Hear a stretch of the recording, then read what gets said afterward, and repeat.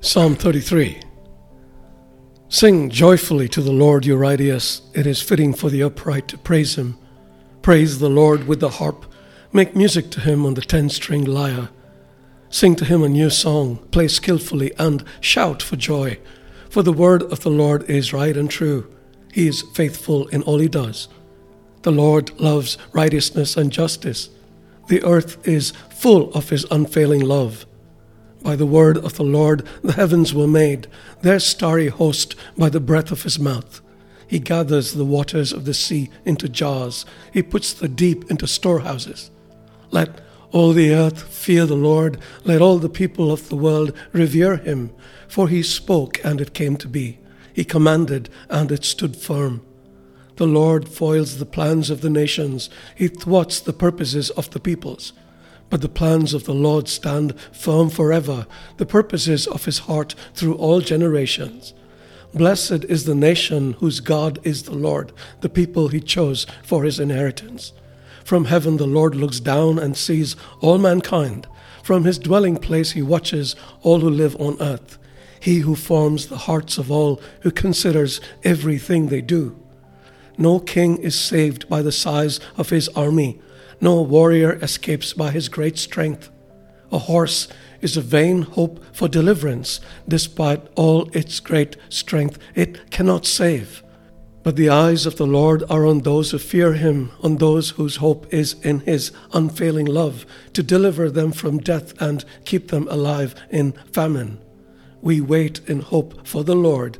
He is our help and our shield. In him our hearts rejoice, for we trust in his holy name. May your unfailing love be with us, Lord, even as we put our hope in you. Psalm 33 is a powerful reminder of the greatness of God and an invitation to praise him with all our hearts. Some of us wonder why we need to praise God. Does God need it? Praising God isn't for God's benefit. It is for ours. Here are a few reasons that might encourage you to praise God more than you might be doing. 1. The Bible commands it. As the psalmist says, "Let everything that has breath praise the Lord." This is because great is the Lord and most worthy of praise. His greatness no one can fathom. 2. It is how we should enter the presence of God. The blood of Jesus tore the veil that separated us from God, allowing us access to him. But we should, as the psalmist says, enter his gates with thanksgiving and his courts with praise. 3. We feel the presence of God strongly through praise. Once again, as the psalmist says, God is enthroned on the praises of his people. When we praise God passionately, we feel his presence more intensely. 4, and this may seem strange, praise promotes productivity. The psalmist says, "May the peoples praise you, God. May all the peoples praise you.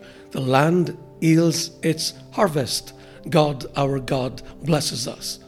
Blessings flow from the throne room of God in response to praise. 5, praise frees us from despair. God has given us a garment of praise instead of a spirit of despair. And when we praise God loudly and confidently, despair flees. The enemy flees as well, because if there is one thing he cannot stand, it is God being praised. And finally, a bonus reason. Praise breaks the chains of bondage. One day when Paul and Silas were imprisoned and put in chains, they began praising God. Scripture says there was such a violent earthquake that the foundations of the prison were shaken. The prison doors flew open and everyone's chains came loose. So, praise the Lord. Now that you have discovered reasons to praise God, do you feel encouraged to praise him more than you might have been doing? Think about that today. Please read the psalm from your Bible before you sleep, and try to memorize one verse in it that touched your heart, to make these reflections more meaningful. To subscribe to this podcast, please WhatsApp +9 190821011605. Thank you for listening.